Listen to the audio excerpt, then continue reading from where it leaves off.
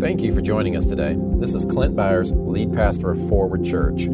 I pray this message blesses and encourages you. I hope it inspires transformative grace in your heart and establishes you even deeper in your new covenant identity in Christ. Now take a deep breath, become aware of God's Spirit within you, and enjoy the message. I would say look for the opportunities because they're there. And it doesn't have to be traditional. It doesn't have to look like anything specific. That's one thing that I enjoy and love about, the freedom that we have in the body of Christ and the kingdom. We're very creative. That's my prayer for the body at large. Is that as people step out to pursue the passion in your heart toward people, as you discover that people group that you want to love on, and help them discover the radical love of God for them, that it's a creative expression for you.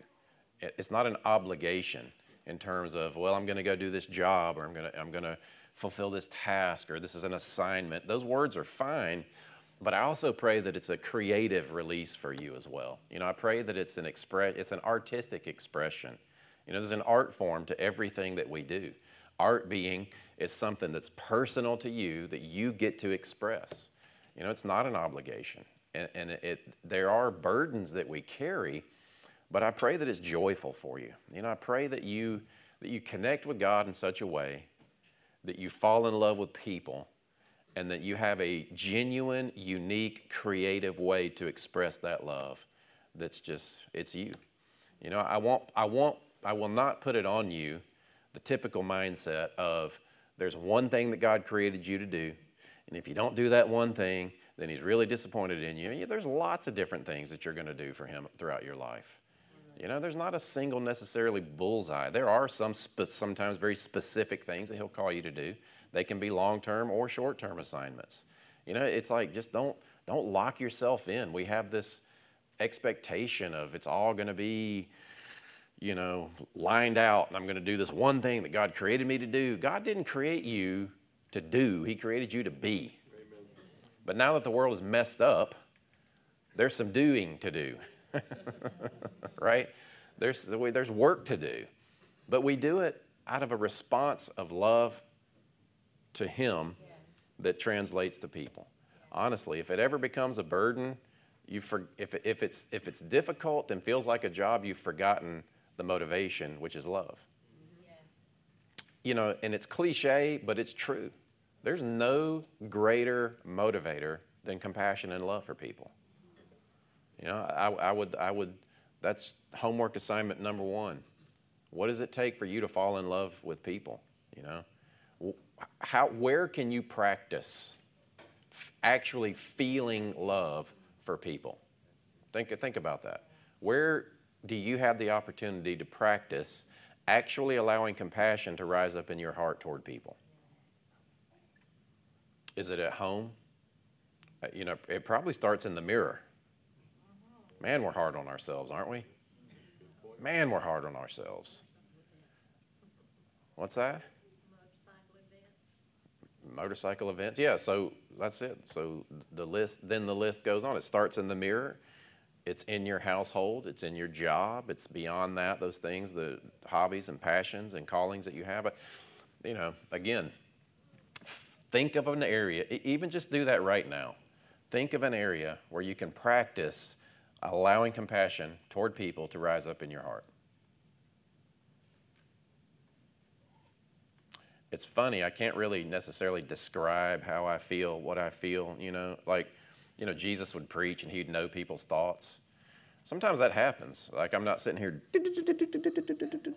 reading your thoughts or anything like that. That didn't look good, did it? That was antennas, not devil horns, by the way. Just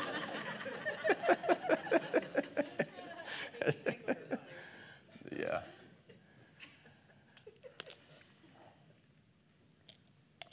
All right. And we do it by grace. Amen.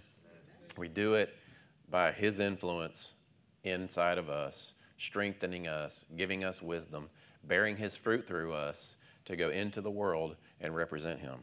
So we are in this series, Living Under Grace, discover the power of a new life. This is the third message. The first message was grace is greater than mercy. Unfortunately, and we always have to go back and touch this base because people just misunderstand.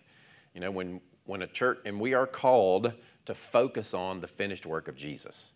This body, this ministry is called to focus on the finished work of Jesus, to focus on the gospel, to focus on the inheritance that we have in Christ, to focus on everything that Jesus did in his death, burial, and resurrection, to set the captives free. Captives many times being Christians that have been sitting in churches for a very long time, don't know the freedom that is in grace. Now, unfortunately, you always have to clarify it because when you say grace, people think mercy. So when we are heavy on the fact that we are free from the law, I mean, these are words used about the law. The law is not bad. The law is perfect. It's holy, but it was given to point out your sin, to show you that you can't measure up on your own. You're going to need God's help. And he sent it in the form of Christ who gave us righteousness. Amen. We're going to talk a little bit about that. But mercy is forgiveness. It's when God treats you better than you deserve. And then people say grace is when God gives you what you don't deserve, as if it's just unmerited favor. Grace comes by unmerited favor, but it's not just unmerited favor.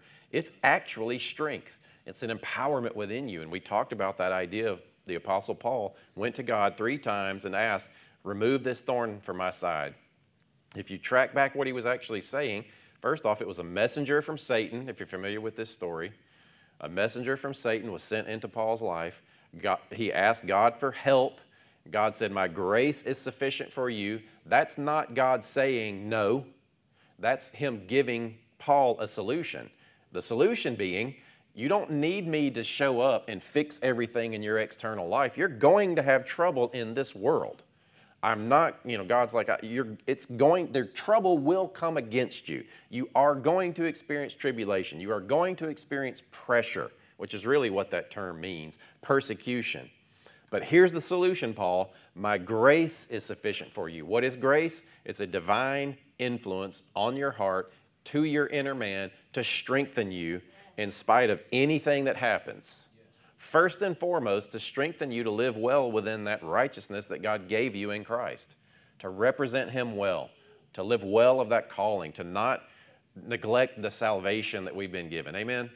But then to go, to show the world, Paul standing there watching Stephen be stoned affected his heart, I'm sure. And Paul and Stephen, if you don't know these stories, Stephen was an early apostle and followed Jesus and was stoned in front of Paul, who was Saul and became Paul, and watched him. And, Stephen's just like almost doing it with a smile on his face.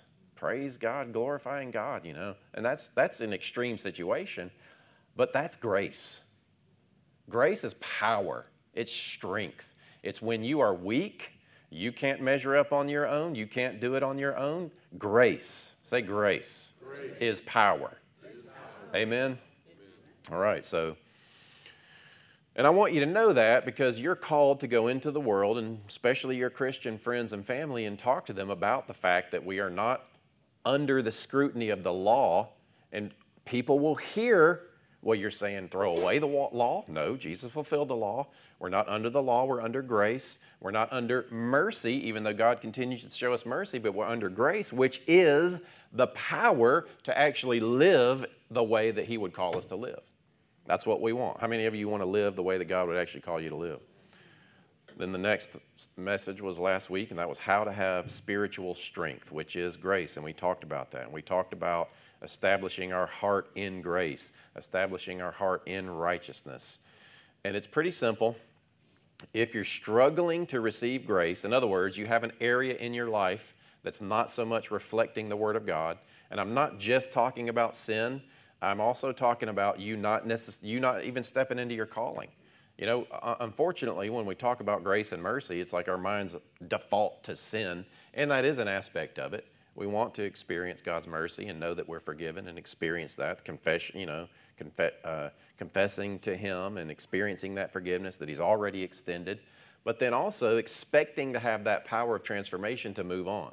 So It's very simple. If you're struggling to, it's simple to understand, not so much to put into practice. There's that laboring to enter into the rest.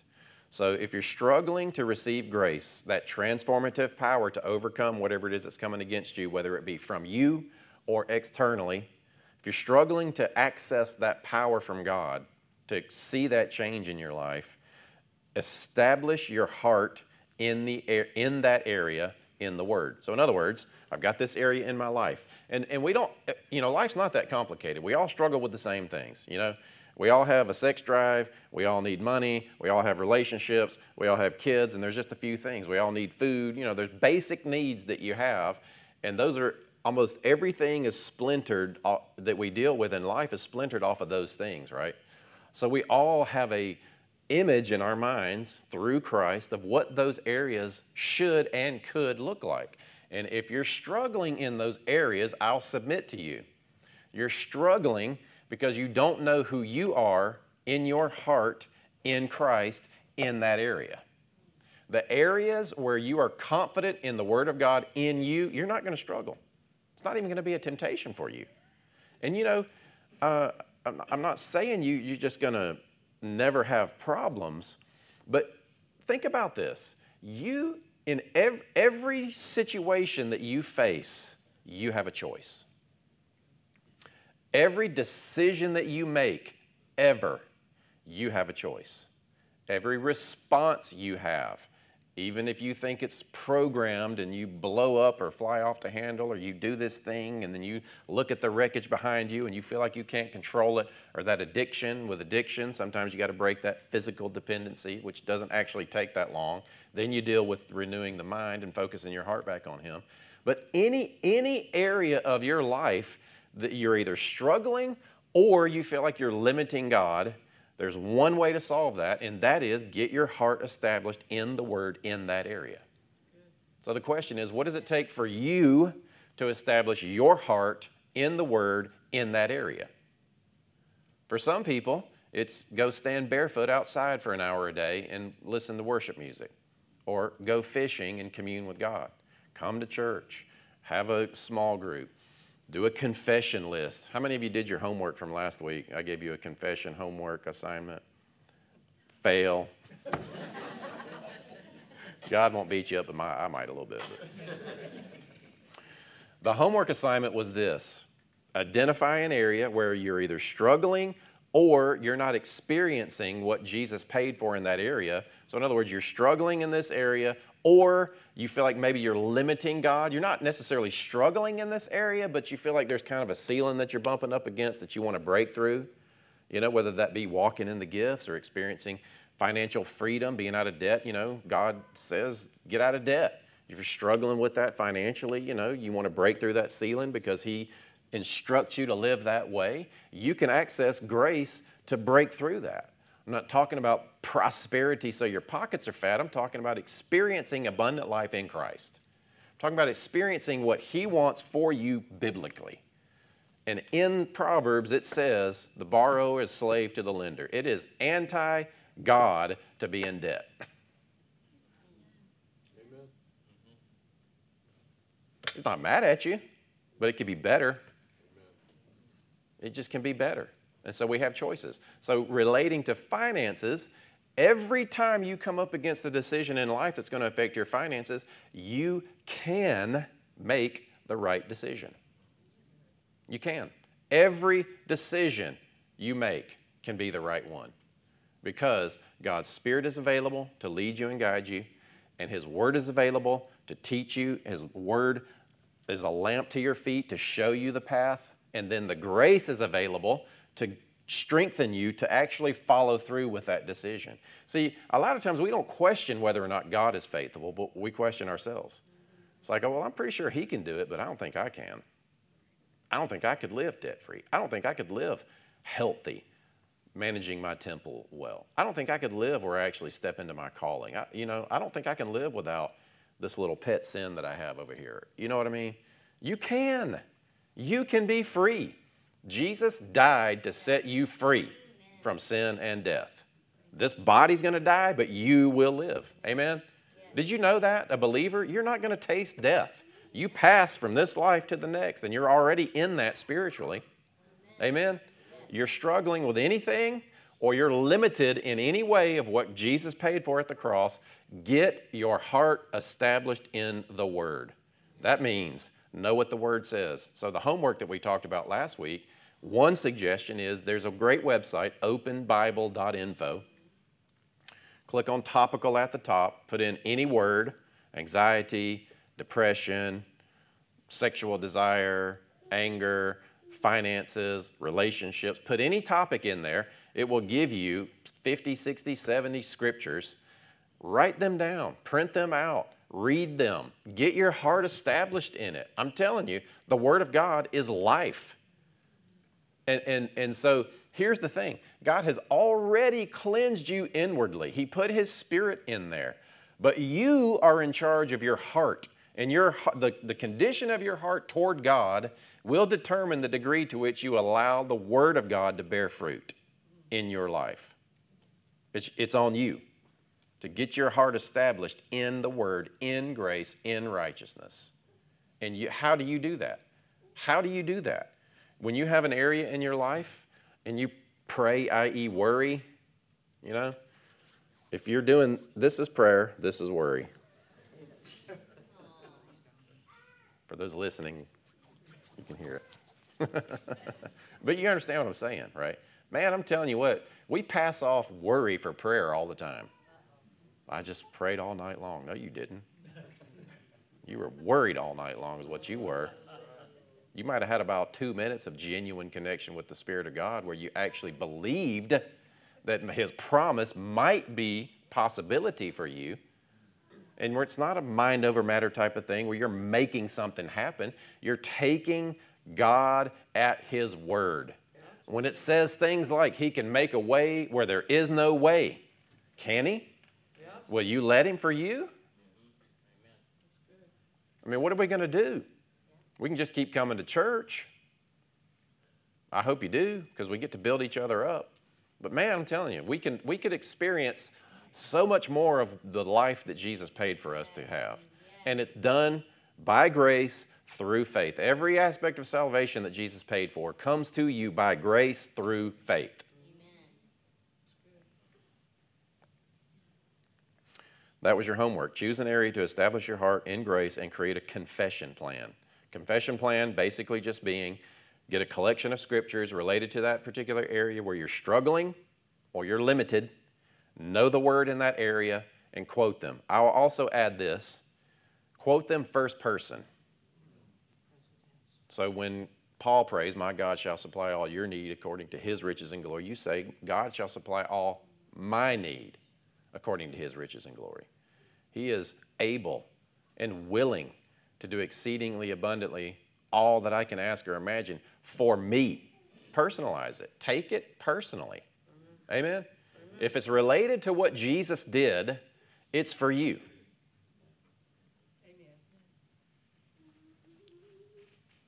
And then it bumps into the realm, all things are possible for those who believe. I mean, He said that. He said that. I'm not going to try to paint a picture of what that's supposed to look like. The Holy Spirit will do it way better than I can for you. Think about that. All things are possible for those who believe. Specifically related to what's available in salvation, right? But that's pretty big. There's a lot in that. Completeness, sozo, healing, wholeness, soundness, preservation, restoration, provision, all that. Deliverance from messianic judgment. Free from fear. God has not given us a spirit of fear, but power, love, sound mind. Quote these things over you. Quote these things over your children. You know, take them to people who are struggling. People call you, I just want to talk to you about this. Well, you know what? Give them a scripture. You know, I mean, in a real way. You know what I mean? Like it's got to mean something to you where, you know, can you, because we're pretty good at doing it with TV. You know, it's like, oh, I just need a break. I need to relax a little bit. Turn the TV on. I need to loosen up a little bit. You know, you pop you a beer, whatever people do. I think I want to have some fun. I'm going to go fishing this weekend. You know, I'm just saying we have things that we do, add going to Scripture, and put it in you. because it will produce. It'll produce better and more fruitfully in a sustainable way than anything in this earth. It's not bad, you know, the things that God created this earth for us to enjoy it, didn't he? I mean, it's beautiful out there, isn't it? Yeah. Georgia is awesome. Yeah. Way better than Denver? Oh, I have some friends in Denver.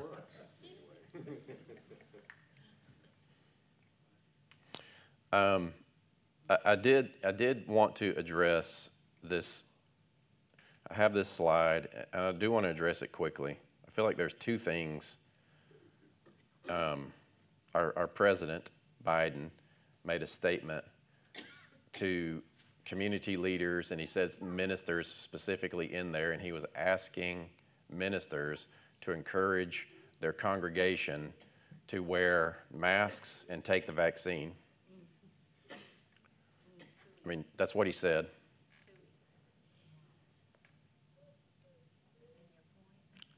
My point is, I'm going to keep going. But I want to talk about this thing that is horrible that happened in Atlanta. You're familiar with this guy, young 21-year-old, drove to 3 different massage parlors, which happened to be Asian-owned, and killed 8 people. 3 different places he went to. They finally caught him, arrested him quickly. I would imagine, I mean, you know, good job, law enforcement. The people are like, well, how did he make it to 3 different places? Well, he did it quickly. He went in, shot, left, went to the next one, shot, left. And they found him within just a couple hours, I think, right? Does anybody know the details on that? I think just in a couple hours, they found the guy, arrested him. They arrested him, and he said the reason he shot those people is because he had a sex problem. He was a sex addict. He would frequently visit those places, which we all know what can happen in those places. And he had this guilt, and so he was eliminating this source of temptation. He thought that he could, and of course there obviously had to be some type of mental issue here for him to act out this severely. And this is a very extreme case. And I'm reading into it a little bit, but I understand the human heart in terms of what guilt can do inside of a person. It can cause you to lash out. And if you don't understand that you have a responsibility to get the Word of God into your heart, to establish yourself, to get you set free, there's nothing that can happen out here that will fix what needs to happen in here. God gave you a new heart, right? When you were born again, it's a new heart that has His law written within it, has His commandments written within it. In other words, what that means is the law is not contrary to you externally any longer, meaning you're opposed to it. That's what we used to be in the old heart. We would look at God's law and be opposed to it. You know, don't do this. Well, I kind of think I want to do that. You know, like this innate desire to break that law. You were opposed to it. You were at enmity with Him. But He gave you a new heart that is unified with Him in His ways to live. His commandments and His laws are basically prescriptions of the best way to live on this planet, because they can't produce holiness. They can't produce righteousness. We know that, right? You do know that. Keeping the law perfectly did not make you born again or acceptable to God. What it did was kept your heart pure so that you could be in right relationship with Him. Really, in other words, you weren't an enemy in your mind against Him. Did you follow me on that? You cannot be what you are in Christ by keeping the law perfectly. It is impossible. It's not even designed for that. Because righteousness is ultimately a spiritual thing, and you can't do physical things to make a spiritual result happen. Righteousness is it's a gift that's given to you. Are you with me? Yeah. I think about this guy, right? That guy needs to hear the gospel. And other people that are struggling, that are blaming the external world, blaming their parents, blaming their spouse. I'm telling you, there are a lot of spouses that slide into perversion and sexual immorality, and they blame it on their spouse. They blame it on their husband. They blame it on their wife. I'm not getting what I need, so I'm just going to do it. I'm going to get it this way. No, absolutely not. That's destruction. You're killing yourself. You know, that's like drinking poison and hoping that somebody else dies, you know. That's kind of a bad example in that situation, but you know what I'm saying? It's like expecting somebody else. And it's not taking responsibility over what's going on in your own heart. What needs to happen in any area that you're struggling or limiting God is you get your heart established in that area. Know the Word, feel the Word, confess the Word, firsthand, present tense, until you feel it. Now, does that magically make things happen? So you don't do it to get God to move. You're doing it to get your own heart in alignment with God so that when He says, all right, this is the way to go, your heart agrees and goes. Or He says, this is not really who you are. You know, you're the righteous. I have made you righteous. And that is not reflecting the righteousness that I've given you. Go this way. In other words, don't try to get that need met on your own. Go this way. I have a fulfillment for you. Whether you realize that it can happen through me or not, it can begin to move toward me. And then you know, there is such great joy in overcoming temptation. And not even just dealing with sin and temptation, but also experiencing the abundant life that He wants through you. Amen? I think we went a little too far into the cold region. I see coats over legs and stuff. Is Courtney still in here? Maybe you can bump that air off a little bit. Thank you. I see some shivering. We're going to hear chattering teeth in a minute. All right, couple scriptures here. You know, this whole series is kind of based on this idea, Romans 5:1 and 2. Therefore, since we have been justified by faith, say, I am justified. You can figure out what you believe in your heart. And you can figure out whether you think it's up to you or that it's a gift given by Jesus when you say things like, say it one more time. Here's what I want you to do. Say I'm justified. But then kind of, where does your mind go? Where do your thoughts go? And how do you feel? I am justified. Now, I doubt anybody in here means or is thinking, whew, that means I can sin. Honestly, I don't think anybody would genuinely think that. But what you might think is, you might feel the need to qualify, well, I'm justified because of Christ. That's appropriate. That's fine. But if you feel, I'm not justified. I'm dirty. You don't understand what Christ has done in you. You still think that you are that old dead man that Christ cleansed. Let's keep going because I have good news for you today. Therefore, since we've been justified, we have peace with God through our Lord Jesus Christ. Peace with God means there's nothing between us and Him.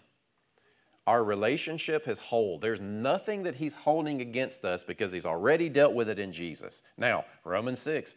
Okay, Paul, are you saying we should continue in sin? No, God forbid. Don't you know we're under grace? In other words, power to live this. Right. Amen? So through Him, we have obtained access by faith into this grace in which we stand, and we rejoice in the hope of the glory of God. So you're struggling or you're limiting, you want to go into that grace, and it's not necessarily just His favor, it's a strength to stand in, to live that way, right? All right, so these next couple of passages are going to kind of unfold a little bit deeper, said a little bit different way, the idea of accessing grace by faith, which you need. Say, I need grace. Amen. And that's not just, oh God, I need God to kind of be nice to me even though I don't deserve it. That's not what grace is. Grace is super empowerment. I like that one. Ephesians 3:12. In which we have boldness and access with confidence through our faith in Him. So, you know, here you see access by faith into this grace. A little bit more of a nuance. That faith is in Him. So your faith in Him is what accesses the grace. Are you with me? So are you trying to figure out how to access this grace? Well, it's faith in Him. Why faith in Him? Because He is in you to live through you. And so you're not just checking out asking Him, God, will you please do this through me? It's no, let's do this together. Do this with me. Show me. Give me the strength to step into this and live this way, to overcome this issue or to break this limitation. So, in whom we have boldness and access. Now, it seems contradictory because we're taught we need to humble ourselves. Humility is not afraid. Humility is not weak. Humility is not, there's a word that I'm thinking, opposite of confident. Timid. Well, actually what I was thinking was arrogant. Because if you're boldly declaring the Word of God, I am the righteousness of God in Christ Jesus. I am holy. I am cleansed. I have a new heart. I follow God. I am accepted in the beloved. God has highly favored me. He goes before me. He protects me. He makes things happen. He makes a way where there is no way in my life. God gives me the power to get wealth. God gives me wisdom. Boldness is not arrogance. Boldness is your faith is in Him. Arrogance is it's in you. It ain't you. However, there's a nuance there where you do have to own the identity of boldness, of righteousness. You can't just say I'm a dirty vessel, but he kind of winks and looks at me as righteous. No, you actually have been made to be a new creature in Him. The righteousness of God in Him. Amen? Why? Let's keep going. Say, keep going. Okay, I think I will. I'm gonna get myself out of order, but I feel like let's read this. So this is Romans 3:21. But now, apart from the law, and then I'll read this part. The righteousness of God has been revealed. Say this, apart from the law, the righteousness of God has been revealed. I'm making you say a lot today, aren't I? I don't do that a whole lot, but it just seems like it's happening today. You good? Lyle, we good? I'm following. You're following, all right. Think about that. Now, honestly. I mean, I know I'm preaching. I know you're in church, and it's like I'm getting hungry. But I want this to be a meditative exercise for you. You know, use this even as an art from the law. By faith has been revealed. Apart from the law. Now, the religious would say, well, you better watch out. Are you saying you can go into sin? And then of course, he gets into Romans 6 where he says, no, God forbid it. What? We're talking about living in a way fueled and empowered by God to live in a way that you can't live on your own. Why are you talking to me about sin? Oh, you must think righteousness is the absence of sinful behavior. Is that advocating sin? No. Righteousness apart from the law has been revealed. Should you continue in sin? Of course not. That's dumb. Why would you do that? That's treading salvation underfoot. He's not going to kick you out of His kingdom, but I don't recommend it. It'll kill you. Apart from the law, the righteousness of God has been revealed as attested by the law and the prophets, and this righteousness from God comes, say, my righteousness is from God. It comes through faith in Jesus Christ to all who believe. Again, faith in Him, and when you have faith in Him, you access this grace, and then this grace makes you powerful. There's no distinction, for all have sinned and fall short of the glory of God, and are justified freely by His grace, the redemption that is in Christ Jesus. Say, I'm justified freely by grace. I dare say it's scandalous. Let's go back to this, talking about this accessing, boldness, confidence, right? What are we actually doing? This even makes it even more practical. We're actually going into something. Look at this, Hebrews 4:12, for the Word of God is living and active. See, that's what we're doing. That's why I want you to speak it and see it and feel it and sow it. You know, whatever else you do to cope with life, the Word of God is not coping. It's putting it in there so life reflects what God says it can reflect, what He paid for. Amen? Get your heart established in the Word. I did some preacher pounding on that one. The Word of God is alive. You know, the Word of God is not just letters on a page. It is that. It is inspired from Him. It's amazing. We have that. I'm so thankful that we have that. But it needs to go beyond just letters on a page to something that's alive within you. You know, give the written Word an opportunity to become the living Word in you. And it will. I mean, I know you've experienced it. You're sitting there read. You're like, I'm going to read 4 chapters of Romans today. And then you get halfway through chapter 1 and you get stuck because you're just like, oh my gosh, oh, this revelation is coming. You know, that is coming alive within you. I would say put that into practice. Put that into action. Don't just sit there and think, man, that was really cool. Do something with it. Amen.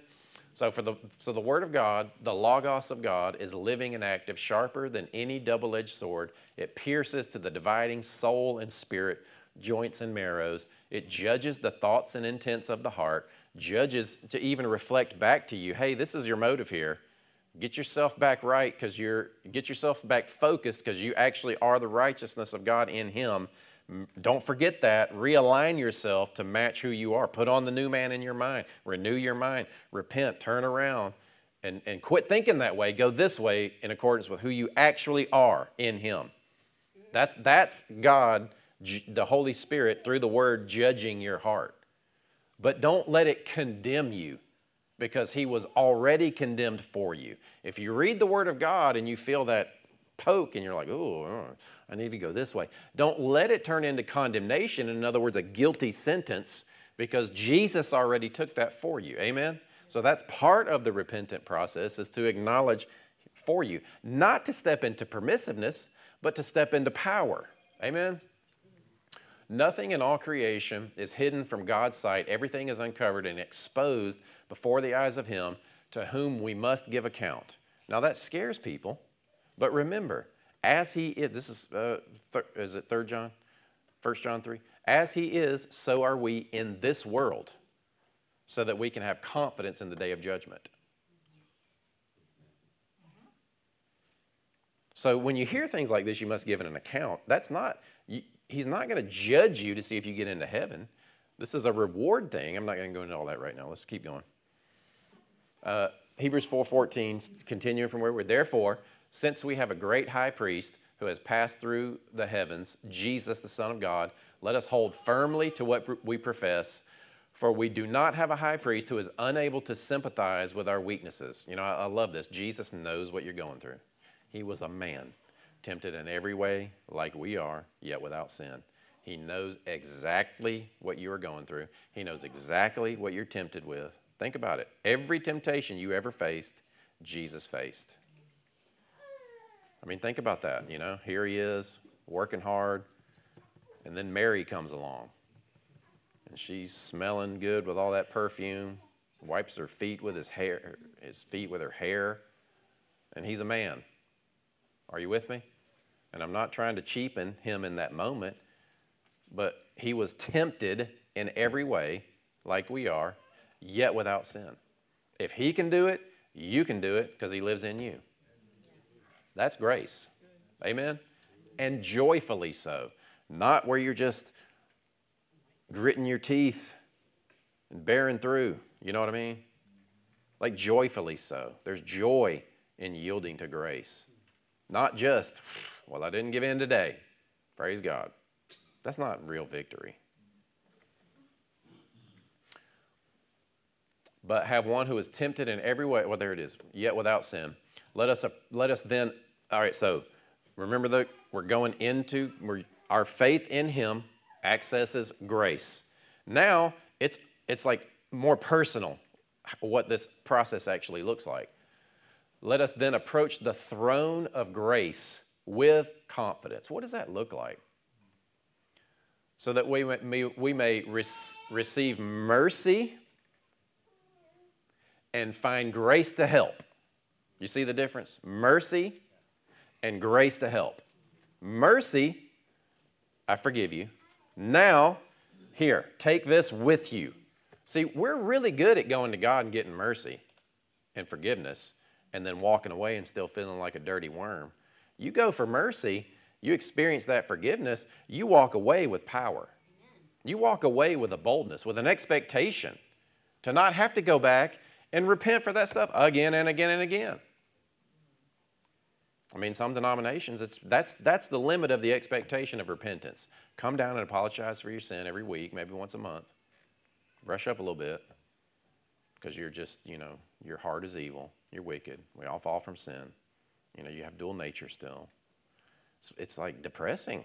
No, you boldly go into him for mercy and power. In your time of need. Amen? Therefore, brothers, since we have confidence to enter the most holy place by the blood of Jesus, by the new and living way open for us through the curtain, his body, and since we have a great high priest over the house of God, let us draw near with a sincere heart in full assurance. There's so much language about the heart. When we say that, I don't know that we really grasp that he's talking about an aspect of your being. We think heart, that's just kind of a metaphor for some kind of nebulous part of you. No, your heart, you see. He prays that the eyes of your heart be enlightened. You want Paul's prayer for you, that the eyes of your heart are enlightened. You have physical senses. You have spiritual senses. You think with your heart. As a man thinks in his heart, so is he. Guard your heart, for out of it flow all the issues of life. Above all else, guard your heart. Your heart is that new you. It's that inner man. It's that place that God created new. He put his spirit within there. Your heart is directly connected with the Spirit of God. Your heart hears God. It knows God. It knows what God wants. It knows how to follow him. But we're so used to thinking up here and then allowing it to drop down and distract our new hearts so that we get overcharged by the world again rather than keeping it sensitive to him. That's why That's why you should stay out of sin, because it hardens that heart. It hardens that area where you're connected with God, and he can strengthen you and lead you.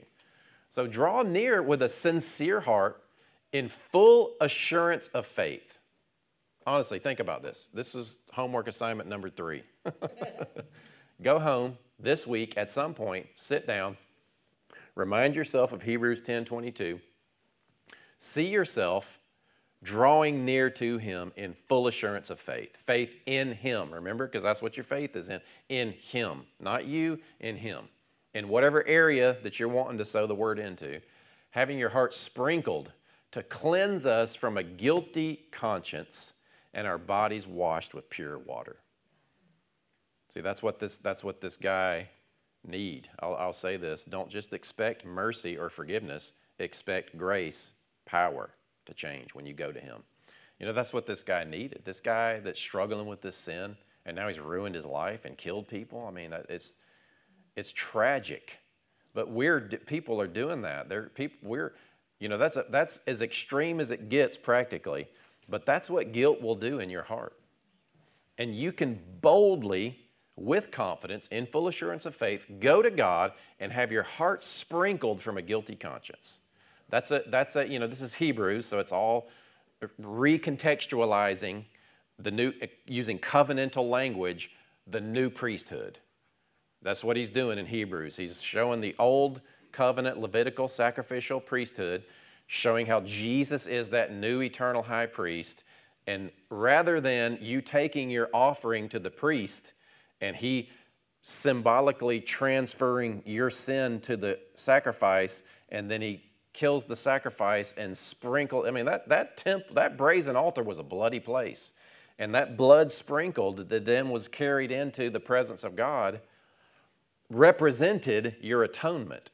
Well, the blood of Christ, Jesus is your high priest.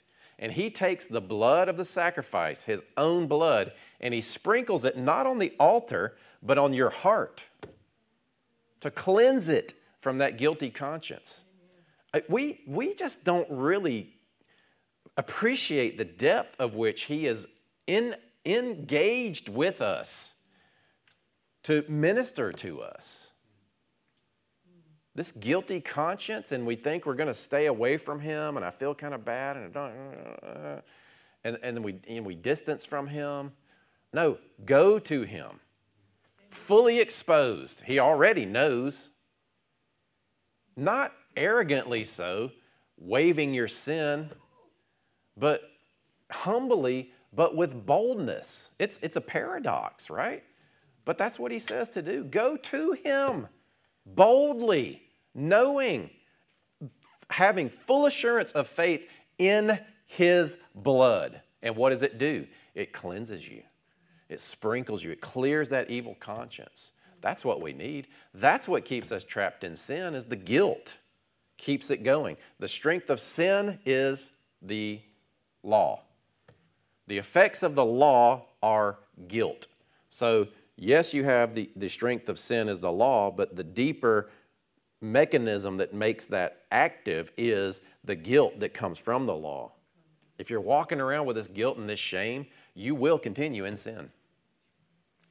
And unfortunately, performance-centered Christianity is kind of giving you permission to feel guilty all the time. Almost as if it's a virtue to feel guilty.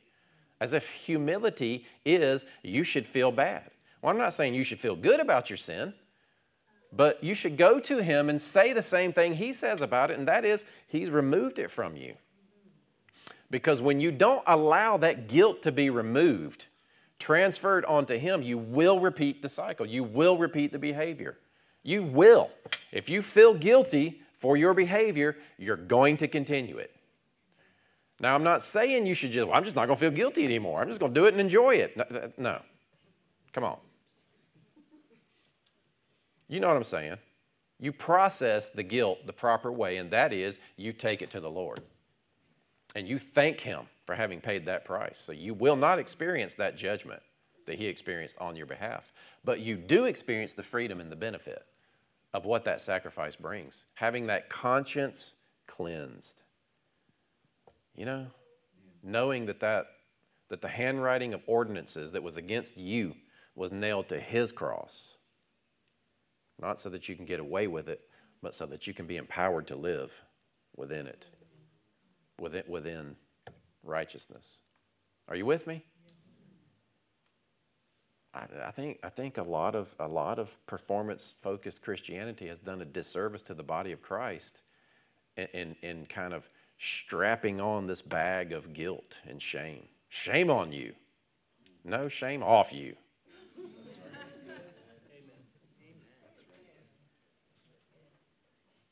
And the truth is in the tension of the paradox. Not to transition into permissiveness, but to take responsibility for the grace. Amen.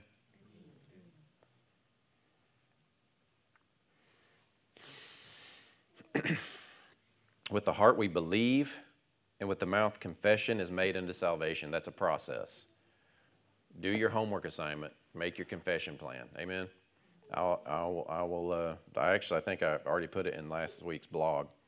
But specifically, confess your identity in Christ until it makes you bold enough to confidently go to God when you are weak.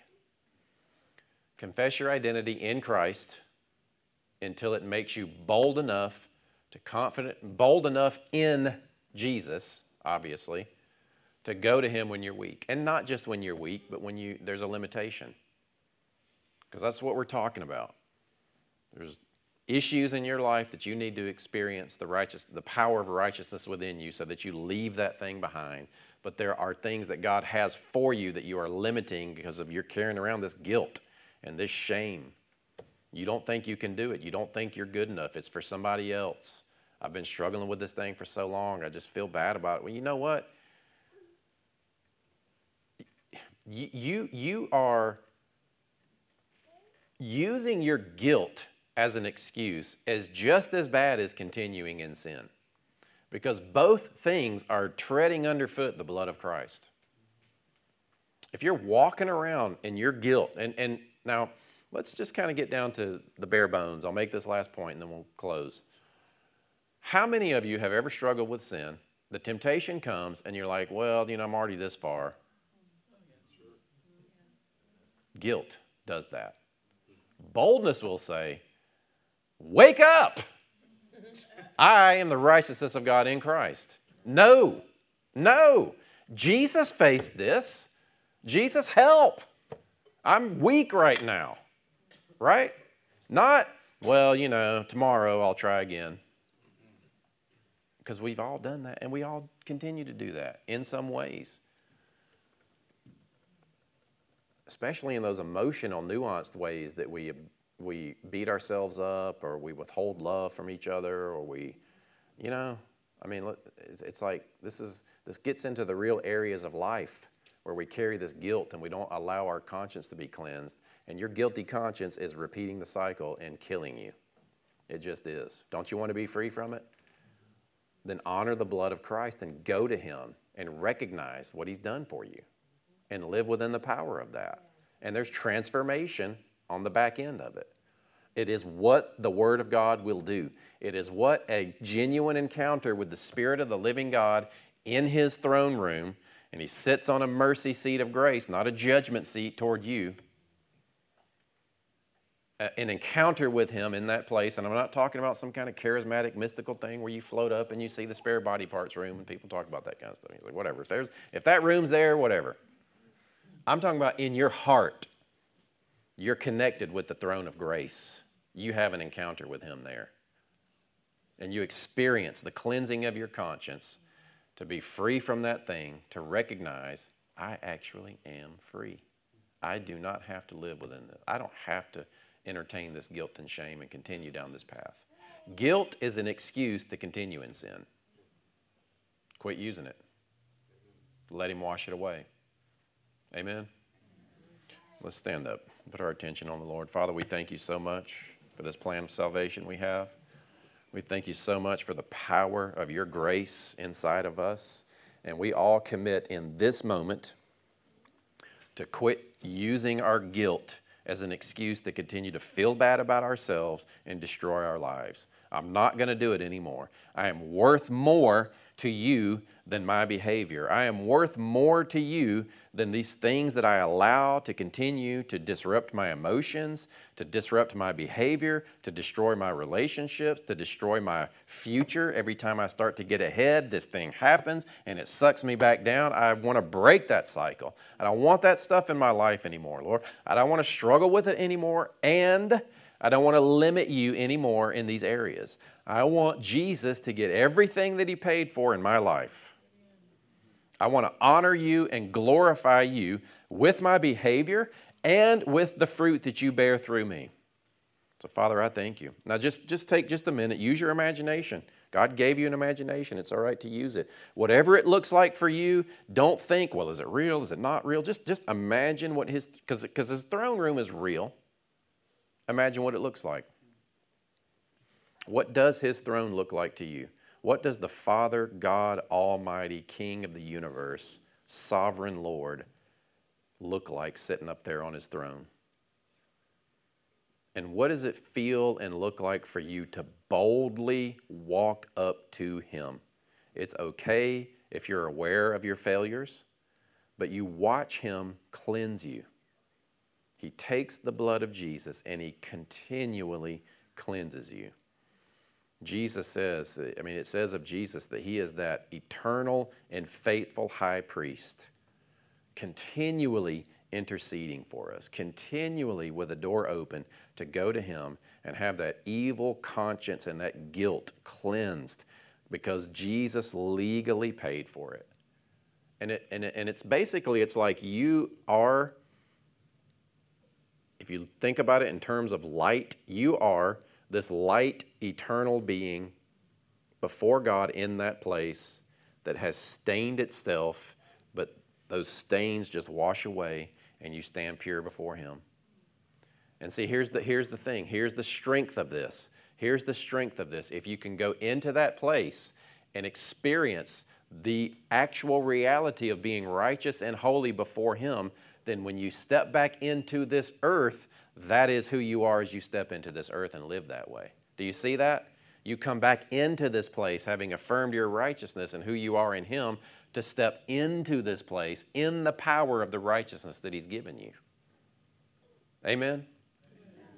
Thank you, Father. We trust you. We love you. If you don't know the Lord, you're watching. Just be willing to believe that what he did was for you. Just say, yes, Jesus, I believe. I'm willing to believe. And we actually have a page on our website. You can just go to forward.church and click on Who is Jesus and read more about that and get in touch with us. Father, I speak life and blessing over every single person in this place. I thank you for the Kretzu family and the McBride family that has come together, and the joy and the honor that we have as a church body to send them out. We are sowing them as a seed into this area to bear a harvest, and we call in a great harvest. Father, I thank you for those that are inspired watching them, that they rise up and step out. And whatever it might be, and however small that step might be, Father, I thank you for boldness in their hearts to step out. Boldness. How many of you want boldness in your heart to step out into that thing that God would call you into? Just let him bear that, let him work that through you. Father, we thank you. We thank you for that boldness in Jesus' name. In Jesus' name. Amen. Amen.